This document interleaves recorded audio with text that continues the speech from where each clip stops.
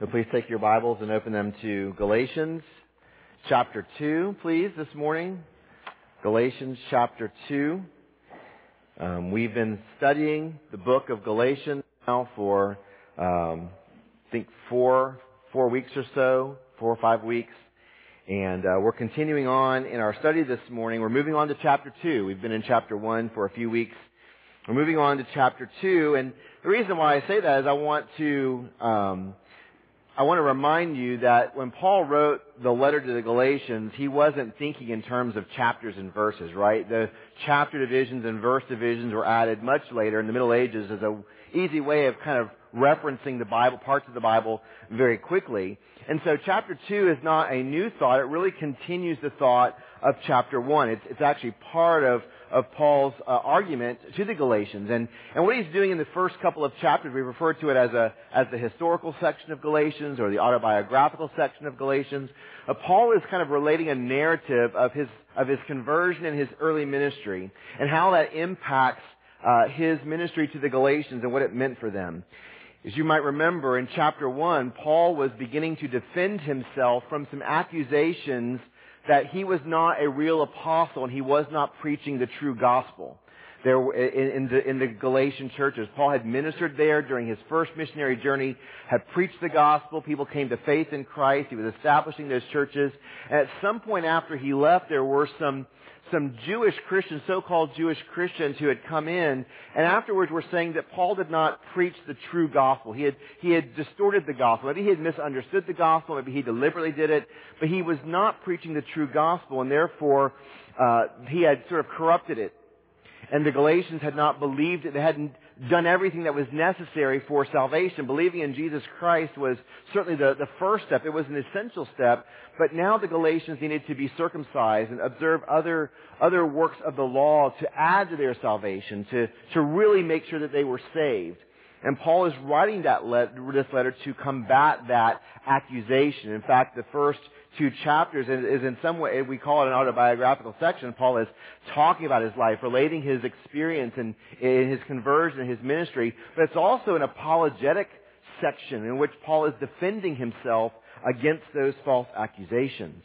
And one of those key aspects of that accusation there is that these Judaizers, these Jewish teachers that had come into the Galatian church, were saying that Paul either had misunderstood or distorted the gospel of the Jerusalem apostles. In other words, he had somehow been disconnected. He had misunderstood them. He had deliberately falsified the gospel to gain a following. And what the Judaizers were teaching was that, we're the real authorized teachers of the Jerusalem apostles. That we are the true followers of those who follow Jesus, the original disciples of Jesus. And so what you need to do is believe us and not Paul. And Paul is defending himself against that accusation in chapter 1 by showing his independence from the Jerusalem apostles. He says that God had set him apart to be an apostle, not the Jerusalem apostles. He says that he received the gospel from a direct revelation of Jesus Christ, not through the discipleship of the Jerusalem apostles. He says that God commissioned him to go minister in the places where he went. The Jerusalem apostles weren't the ones who were directing his ministry.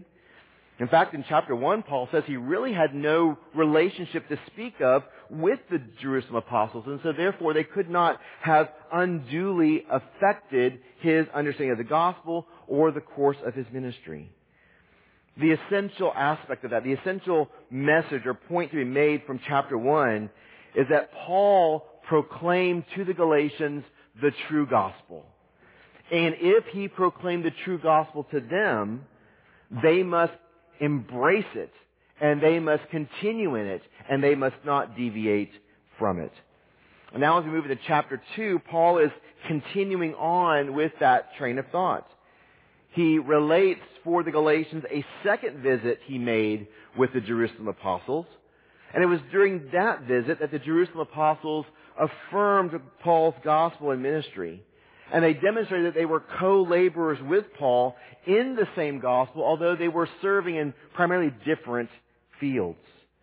So let's look at chapter 2. It's one of my favorite passages of Scripture. It's so rich with history and argument and not only what's happening in Paul's life in the past, but also his relationship with the Galatians and theologically what that means for them. But it is a very difficult passage to actually preach and work through. So let's read the passage, and then I want to come back around and look at what this has to say about Paul's visit there, his second visit to Jerusalem, and those apostles that were there, and how that affects our understanding of the gospel.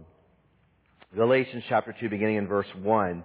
Then after 14 years, I went up again to Jerusalem with Barnabas, taking Titus along with me.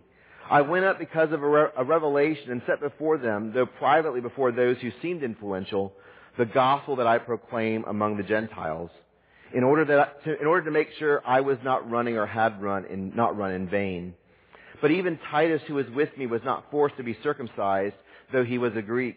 Yet because of false brothers secretly brought in, who slipped in to spy out our freedom that we have in Christ Jesus, so that they might bring us into slavery, to them we did not yield in submission even for a moment, so that the truth of the gospel might be preserved for you. And from those who seem to be influential, what they were makes no difference to me. God shows no partiality. Those, I say, who seemed influential added nothing to me.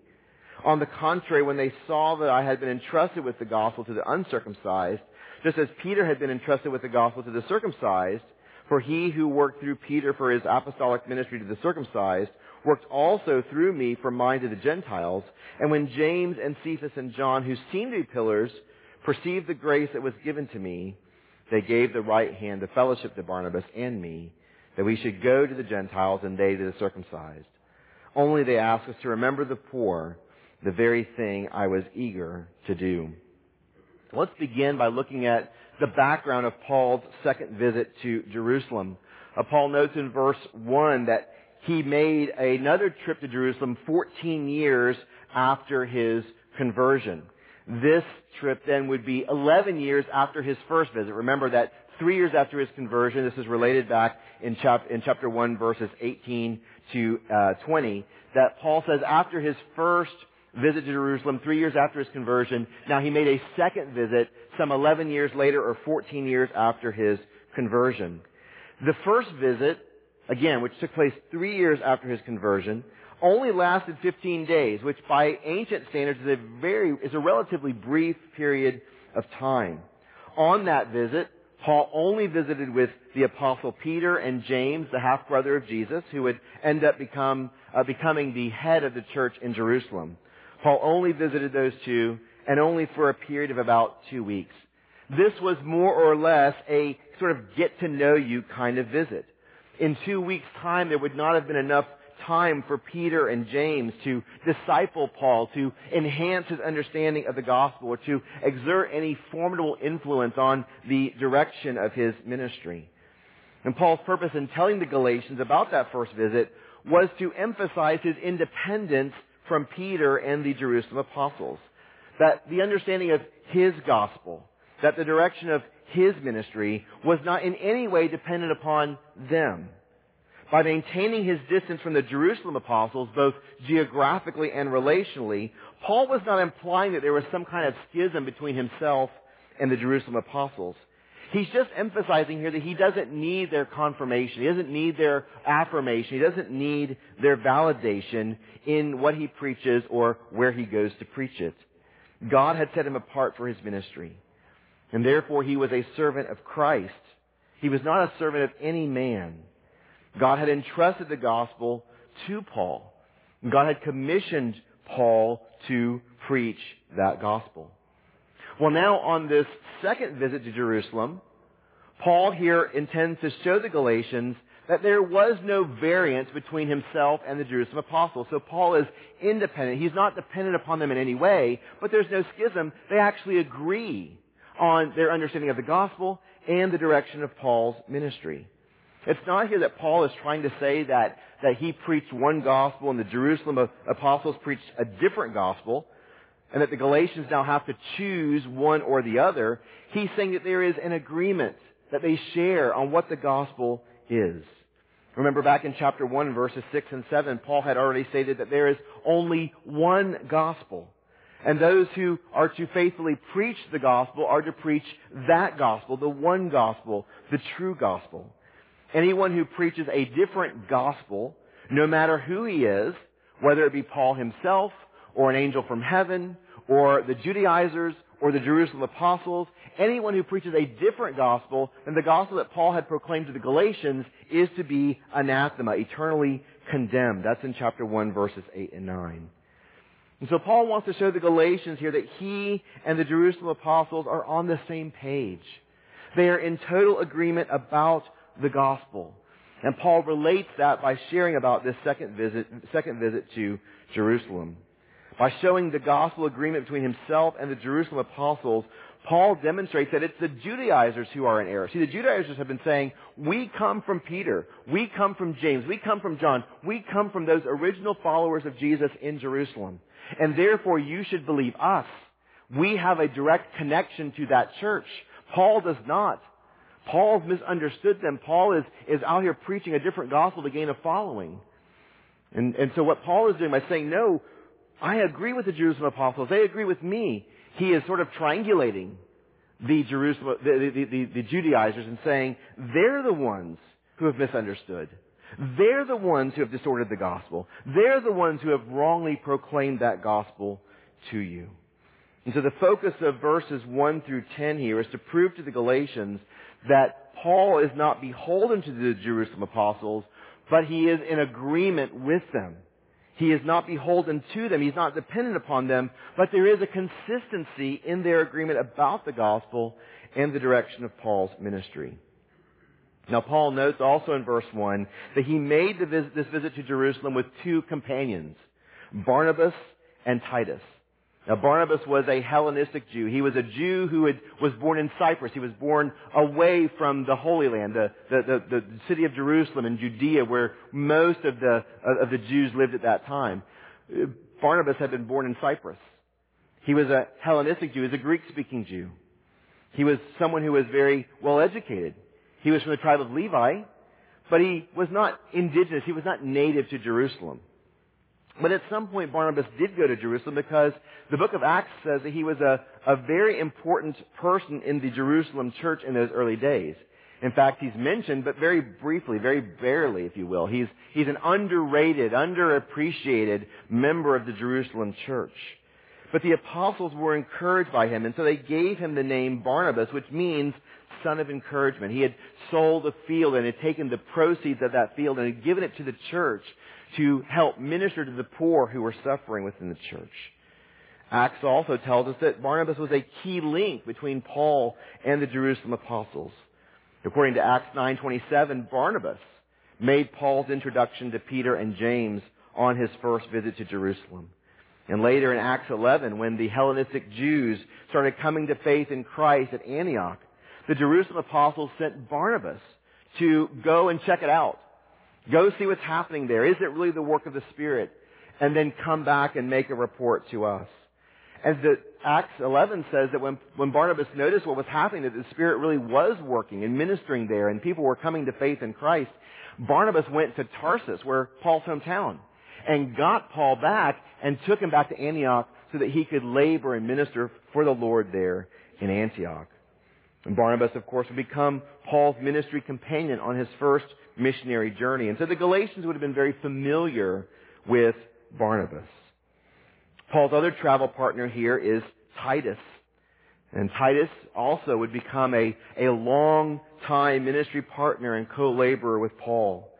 It's later on that Paul gives him charge of the churches on the island of Crete, where he puts Titus there and says, establish the churches, appoint elders, lead them, disciple them, help them to establish those churches so they are strong churches. So the letter to Titus is the same Titus.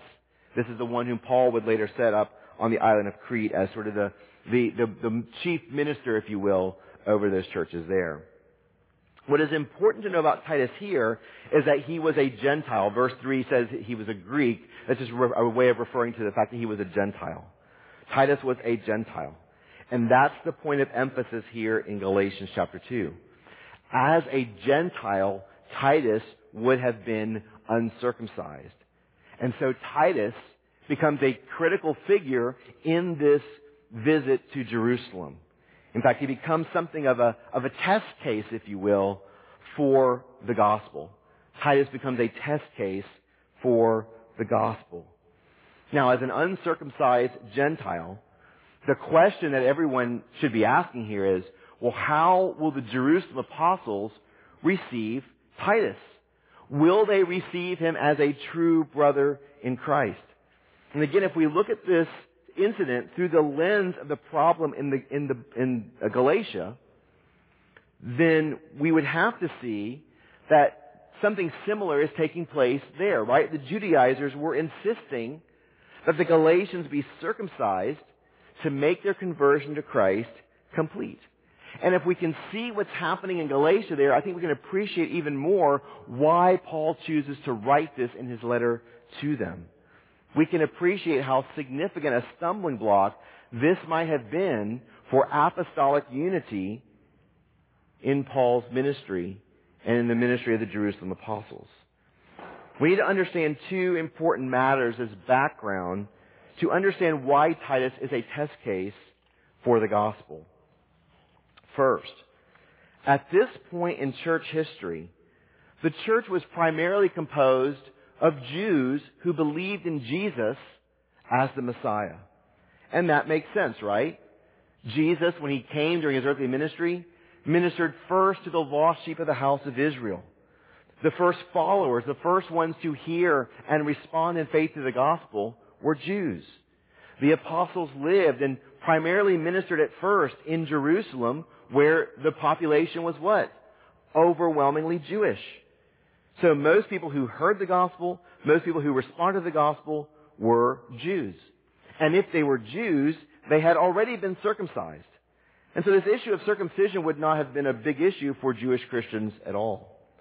The second thing to keep in mind here is at this time in history, Gentiles who converted to Judaism were circumcised as part of their conversion process. So let's just say 50 years before Christ, I'm a Gentile. I have come to know something about the true God. I read about him in the Old Testament scriptures. I see what is being practiced, and I understand that this is God's revealed religion. And I want to convert as a Gentile to Judaism. What I would need to do is embrace the Jewish practices. And one of the key things, almost in a way in which baptism functions as sort of an entry point into the church, circumcision was an entry point for Gentiles into Judaism. Gentiles who were converting to Judaism would have been circumcised. Now, although Gentiles who were believing the gospel were not converting to Judaism, they were converting to Christianity, the vast majority of Christians were what? They were Jewish. So as Gentiles were coming into a predominantly Jewish church, there would have been this idea of, what do we do about these Jewish practices? What do we do about circumcision in particular? Jewish Christians understood that Jesus was the fulfillment of all that the Old Testament promised. But in those early days, it was very natural for Jewish Christians to continue doing those things they had done before they believed in Jesus. We read in Acts that they continued to go to the temple. They worshiped God in the temple. They prayed in the temple. They followed the ritualistic prayers. They obeyed the various food laws. They celebrated the Jewish holidays. They celebrated the Sabbath. They circumcised their baby boys. So in these early days, as Christianity was advancing and developing, some of these matters yet had not been fleshed out. And so some Jewish Christians demanded that Gentile converts to Christianity needed to continue to observe and submit themselves to those Old Testament regulations like circumcision. And some, like Paul observed happening in Galatia, were requiring these things as part of becoming a Christian, that they needed to become circumcised to really be a Christian. And of course, Paul understands that as a work of the law added to faith in Christ. So what did the Jerusalem apostles do with Titus when Paul brought him to Jerusalem? Look at verse 3.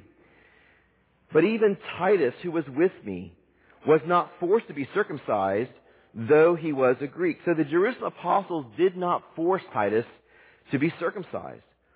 They didn't require circumcision, even though he was a Gentile convert to Christianity.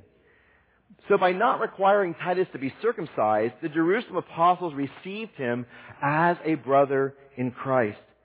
They affirmed that faith alone, in Christ alone, is sufficient for salvation. Titus didn't need to be circumcised in order to embrace the gospel, in order to be considered a Christian. Titus then exemplifies Paul's statement in verse 16, the main point of the letter. Look at verse 16, chapter 2, verse 16. Paul says, "Yet we know that a person is not justified by works of the law, but through faith in Jesus Christ. So we have also believed in Christ Jesus in order to be justified by faith in Christ and not by works of the law, because by works of the law no one will be justified." So Paul is saying here that Christ's death and resurrection alone is sufficient to atone for sins. That Christ's death and resurrection alone is sufficient to reconcile us to God, to bring us back into relationship with God that had been broken by sin. That Christ's death and resurrection was sufficient to bring us into God's family, to be adopted as His children. Nothing else is needed because Christ did everything that was necessary for our salvation. We can't contribute anything. Why? Because there's nothing to contribute. Nothing that we could contribute. But even more, because Jesus did it all. He did everything that was necessary. So no works of the law are necessary. No works of the law are sufficient in any measure to result in our justification. If Christ did everything necessary for our salvation, then we must trust in Him alone and what He has done for us. We are justified by faith alone in Christ alone. So, even if the Jerusalem apostles had forced Titus to be circumcised, it would have been unnecessary, right? Titus didn't need circumcision. If he had been circumcised, it would have been futile. It would have done nothing for his salvation. In fact, just the opposite. It would have been adding a work of the law to what Christ had already done. And it would have been, as Paul says in verse 4, binding Titus back into a slavery from which he had already been freed. So the Jerusalem apostles' acceptance of Titus proves that they agreed with Paul's gospel. The very gospel that Paul had preached to the Galatians. The very gospel they had embraced and believed when he had preached it to them.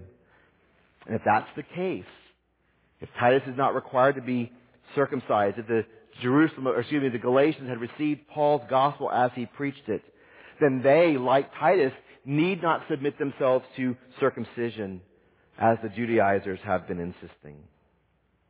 Now, while it's interesting here that the Jerusalem apostles did not force Titus to be circumcised, Paul does mention another group here who were trying to compel him to be circumcised, and that is in verse 4, these so-called false brothers. Paul says in verse 4, "Yet because of false brothers secretly brought in, who slipped in to spy out our freedom that we have in Christ Jesus, so that they might bring us into slavery." There are these false brothers within the Jerusalem church who were trying to force Titus to be circumcised. They were putting Titus to the screws. They were putting Paul to the screws, saying, "Look, you've got to circumcise him." Now, it's interesting to me who these false brothers are. We don't know a lot about them, but we can discern some things by the language that Paul uses here in his description in verse 4. First, Paul refers to them by the word brothers, which is the word that Paul normally uses in his letters to speak about the relationships that we have with other Christians within the church. Because we are trusting in Christ alone for our salvation, because we've been adopted into God's family, and because we have God as our Father, that changes the relationship that we have with one another, right?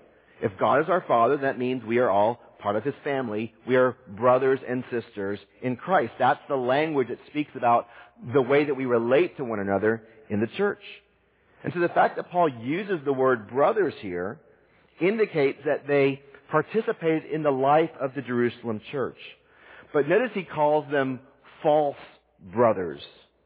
Pseudo-adelphos. Pseudo, false, fake, phony. They were not genuine brothers in the family of God. In other words, they were not real Christians. They passed themselves off as Christians.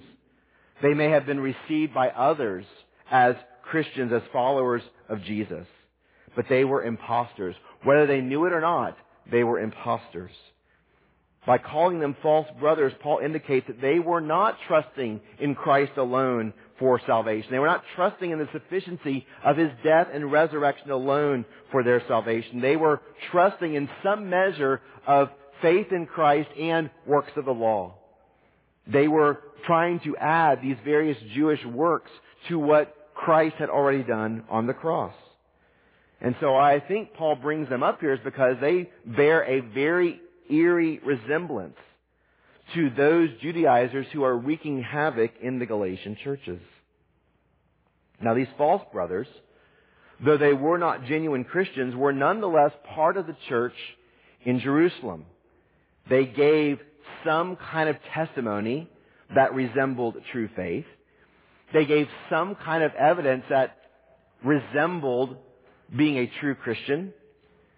But they were false. They were fake believers. But yet they had been nonetheless incorporated into the church. And they may have become very influential. They may have even infiltrated the ranks of leadership within the church. They claim some kind of a connection or perhaps even some kind of authority from the Jerusalem apostles. And of course they do bear, again, a very eerie resemblance to those Judaizers in Galatia. So I think is why Paul is including this account as part of his visit. Now, how these false brothers slipped into the church or were brought secretly into the church, Paul doesn't say. But their demand for Titus to be circumcised clearly countered the stance of the Jerusalem apostles, right? The Jerusalem apostles said, we're not going to force Titus to be circumcised. We receive him as a brother. He is one of us. And yet these false brothers were trying to add some requirement to Titus so that they would agree that he was a true brother. They were adding another requirement to the gospel. Right? The normal response, how do we respond to the gospel? We respond in repentance and faith in Christ alone. But these false brothers were demanding works of the law. In this case, the particular work was the work of circumcision. In other words, they would say that Titus as a Gentile could only be counted as a Christian. They could only count it as a true brother if he were to submit to circumcision. Without circumcision, he would not really be saved. And again, this is exactly what the Judaizers were saying to the Galatians, that they could not truly be saved unless they were circumcised. The impact of these false brothers and their demand for circumcision, Paul says, is that they return those who are genuinely trusting in Christ to their former slavery. Now, this is an important part to remember here, that in Christ's death and resurrection, one of the many things that Christ does for us is He has broken us free from the slavery that once bound us. Slavery from the bonds of sin. Slavery from the bonds of death. Slavery from the bonds of Satan's power. Slavery from the bonds of the works of the law. All of these things enslave. All of these things entrap us. All of these things do not give life. But Christ broke these bonds of slavery. And He set us free to live as He created us to live. He set us free to live as God intended for all of us to live. Free to love Him fully. Free to worship Him appropriately. Free to serve Him and do His will. And free to live in peaceful and joyful community with His people. The gospel calls us to freedom. Paul will say that in chapter 5, verse 13. The gospel calls us to freedom. And the gospel calls us to live in this freedom to the glory of God and the good of the saints. But the false brothers here sought to bring Titus back to his former slavery. And the Judaizers were seeking to bring these Galatian people to whom Paul is writing from the depths of his heart for them. They were trying, by mandating circumcision, to bring the Galatians back under the slavery from which Christ had redeemed them. The law here was undermining the free work of grace that God gives in the gospel.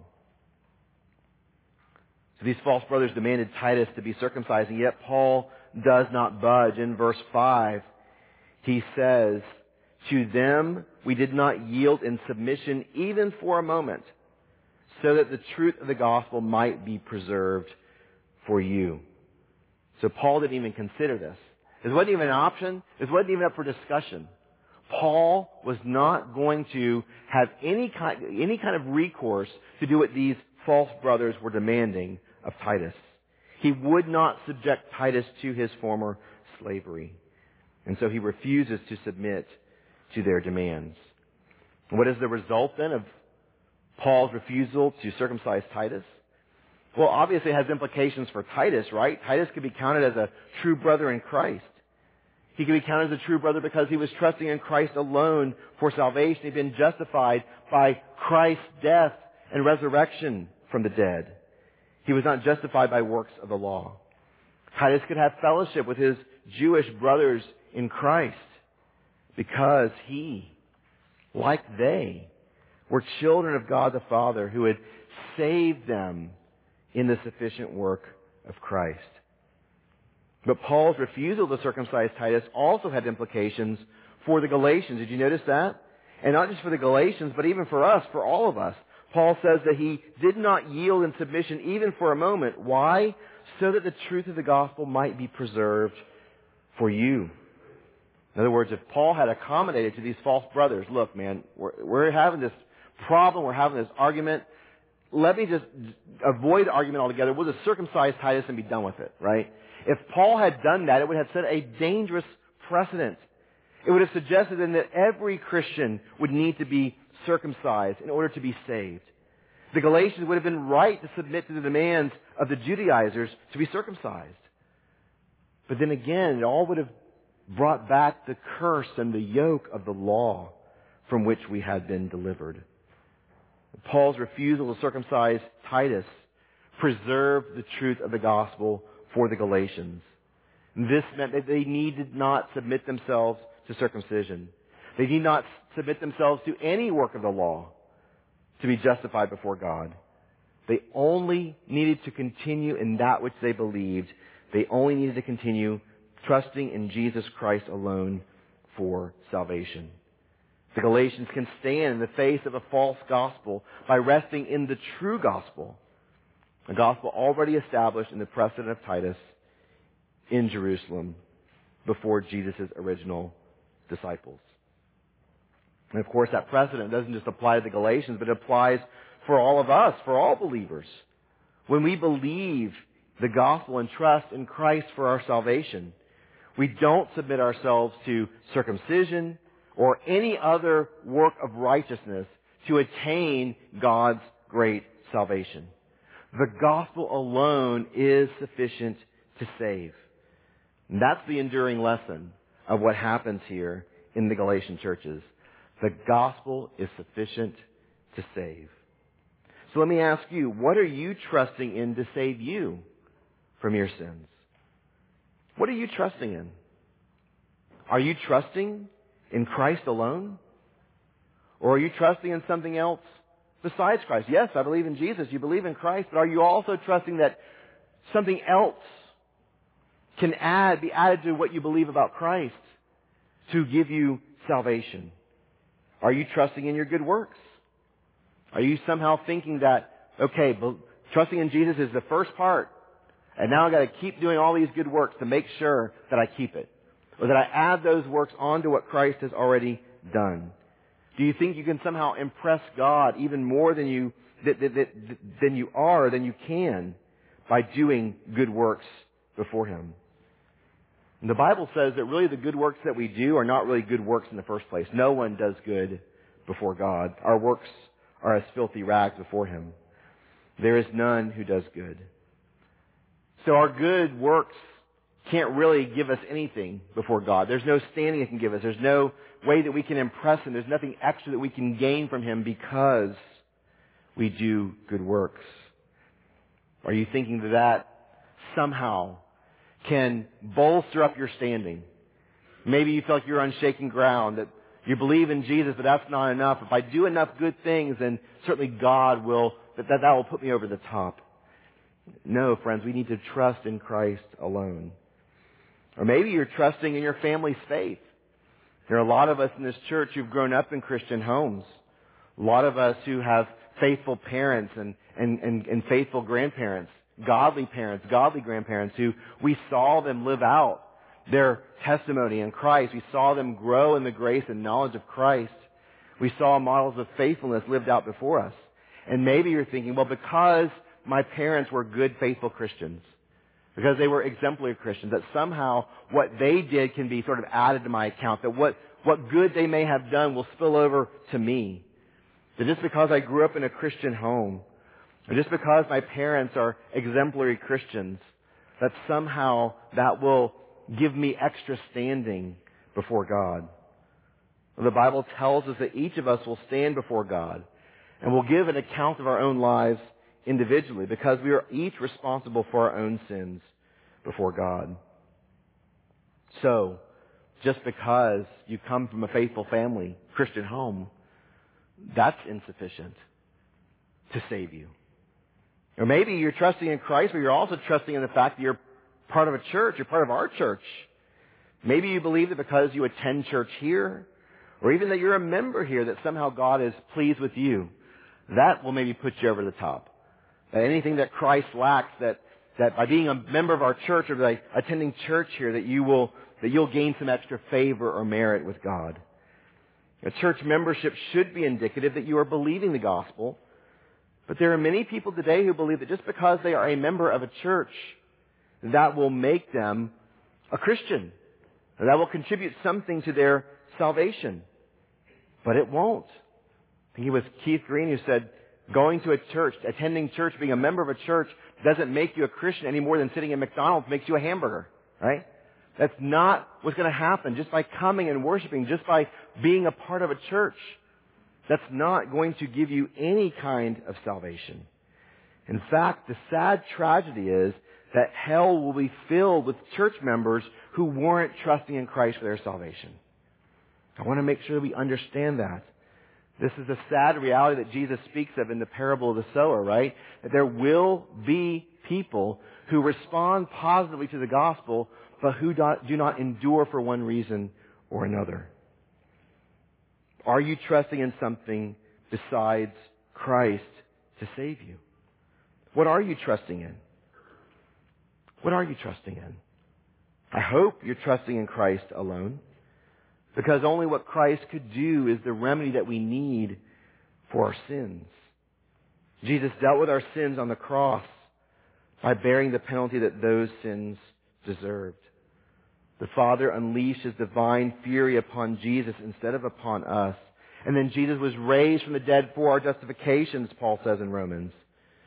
He grants us His righteousness, so that on the day of judgment, when we stand before a holy and righteous God, God our judge, God will declare us righteous, not because we are, but because we bear Christ's righteousness. It's been imputed to us, it's been given to us based upon what He's done at the cross. So brothers and sisters, I would encourage you that just as you have received the Lord Jesus Christ, how did you receive Him?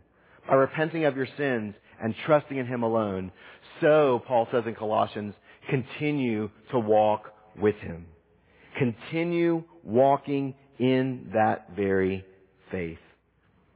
So essential that we keep that in mind.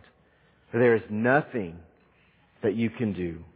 There is nothing that we can do to merit this great salvation. It has been given to us as a gift through the death and resurrection of Jesus Christ. Well, the test case of Titus has one more important consequence.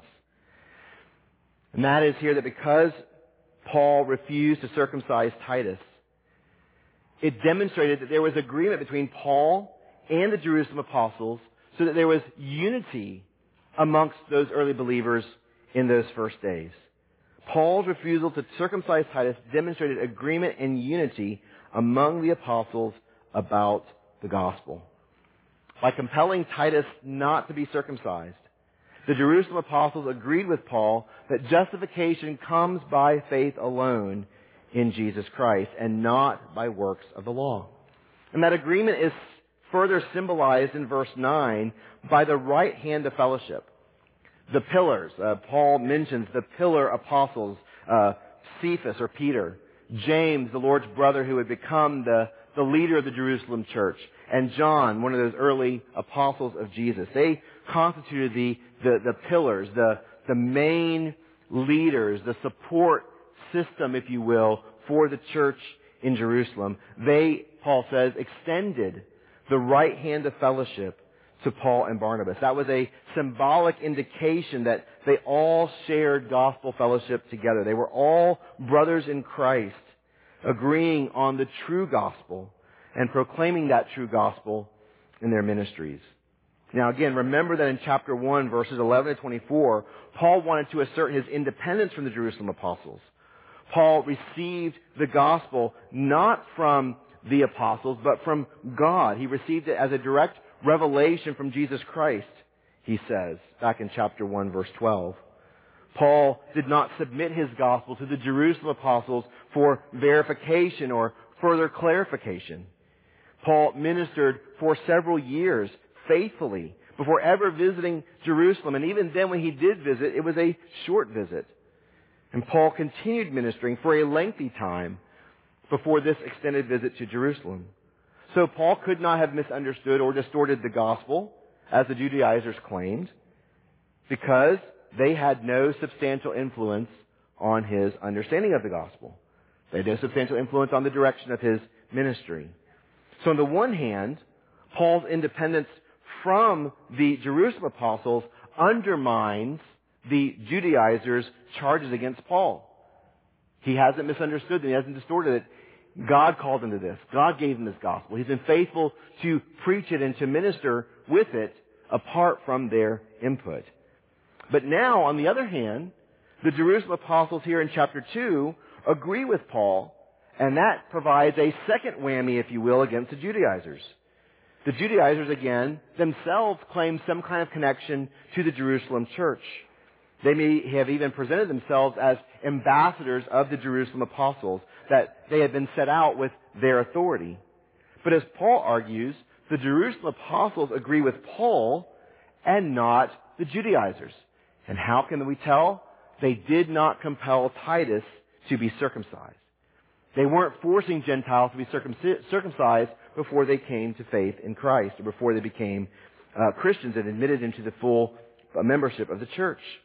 No, they gave the right hand of fellowship to Paul and Barnabas, showing again their support for his understanding of the gospel and his ministry. Furthermore, in verse 9 it says they recognized, they perceived the grace that was given to Paul. In other words, they saw that God was blessing Paul's ministry with great fruitfulness. The pillar apostles affirmed Paul's ministry to the Gentiles, right? It says that they endorsed that. They were encouraging of that. Paul's ministry was to the Gentiles. Peter's ministry was to the Jews, to the circumcised. Both preached the same gospel, although they preached that gospel in different fields. But they preached the same gospel. They preached salvation by faith alone in Jesus Christ. And a good example of this is in Acts chapter 11, when Paul has the vision to go to Cornelius, a Gentile Roman soldier. God sends him in that vision to Cornelius to preach the gospel to him, even though he was a Gentile. And there was this big question among the Jews, can we receive Gentiles into the church? And Peter says, yes, absolutely. They're trusting in Christ just as we are. And didn't demand any further work on Cornelius' behalf. So Paul's argument here to the Galatians is that the Jerusalem apostles affirm him, and they endorse him. And they say that Paul's ministry is not in vain. They were validating Paul's work and encouraging him to continue in it. Well, the takeaway here is that the gospel is the ground of unity for the followers of Jesus. What binds us together? It's the gospel of Jesus Christ, the true gospel, the gospel of grace alone, the gospel of faith alone in Jesus Christ. That is the ground and center of our unity and our fellowship as a church. And it must be because there is only one gospel. If the Jerusalem apostles had required circumcision for Titus, or demanded that Paul preach the necessity of works of the law in addition to faith in Christ, Paul would not have had fellowship with them. Paul could not have had fellowship with them. They would have been preaching a different gospel. But the gospel is only one message to proclaim. It is the message that is essential for salvation. There's only one message, right? That's why there can't be many paths to God. There can't be many ways to salvation. It can't be that every religion will take us to God. No. There is only one remedy for sin, and that is Christ's death and resurrection. And therefore, there is only one gospel to proclaim, because that is the way of salvation. Therefore, there is only one gospel. There is only one foundational message. There is only one thing that binds us all together as the people of God. And that is what all the apostles, Paul and the Jerusalem apostles, rallied around. They held together. They upheld the gospel for the glory of God. And that conviction must continue to guide the church today. And again, I would encourage us as Christians to be discerning. Not everything that's called a church is a church by a biblical definition. Not everything that passes itself off as Christian, just because you slap a Christian label on something, doesn't necessarily make it Christian. How does a church understand the gospel? If, for some reason, the Lord ever leads you away from this church, whether you move, whether you're frustrated with something, whether you feel like God's calling you somewhere else, whatever you do, please, by all means, investigate another church and see what do they proclaim. And if it's not this message, run away from it. There is only one message to proclaim. So how does a church understand the gospel? How does something that passes itself off as Christian understand the gospel? With those that understand it rightly, then, we can extend the right hand of fellowship. We can labor together in different parts of the Lord's vineyard. We can declare the same message of the truth of the gospel. But apart from that basic yet crucial understanding, we cannot fellowship together and we cannot work together. And so we must be discerning to preserve a unity based upon the gospel. So this gospel showdown in Jerusalem was necessary, Paul says, to preserve the truth of the gospel. For Titus, for Paul, for the Jerusalem apostles, for the Galatians, and even for us. We continue today to uphold the truth and sufficiency of the gospel, just as Paul defended it 2,000 years ago. Friends, we must always believe the gospel. We must always walk in the gospel. We must always proclaim the gospel because it is our only hope. It's our only hope in this life. It's our only hope in death. May we strive for this gospel. Let's pray. Lord, we thank you again for your word. We thank you, Lord, that it tells us the truth, that it records this incident from 2,000 years ago, but yet with a sense of freshness to it, Father. That the same struggles that the Apostle Paul faced when he went to Jerusalem, and the same struggle that he faced with the Galatians, is a similar struggle that we face today. We are bombarded with all kinds of messages that would seek to cause us to deviate from this one true message which has been given to us. And so, Father, I pray today that you would help us to continue to walk in that which we have received. That Christ alone, by his death and resurrection, has saved us from our sins. He has delivered us from this present evil age. He has reconciled us to you. He has brought us into your family. He has given us eternal life. Because, Lord, there is no alternative. There is no tweaking. There is no adding. There is nothing else to contribute except what Christ has already done. May we rest in that, Father. May we hold on to it, cling to it, and may we proclaim it for your glory and for the good of your people. In Jesus' name we pray. Amen.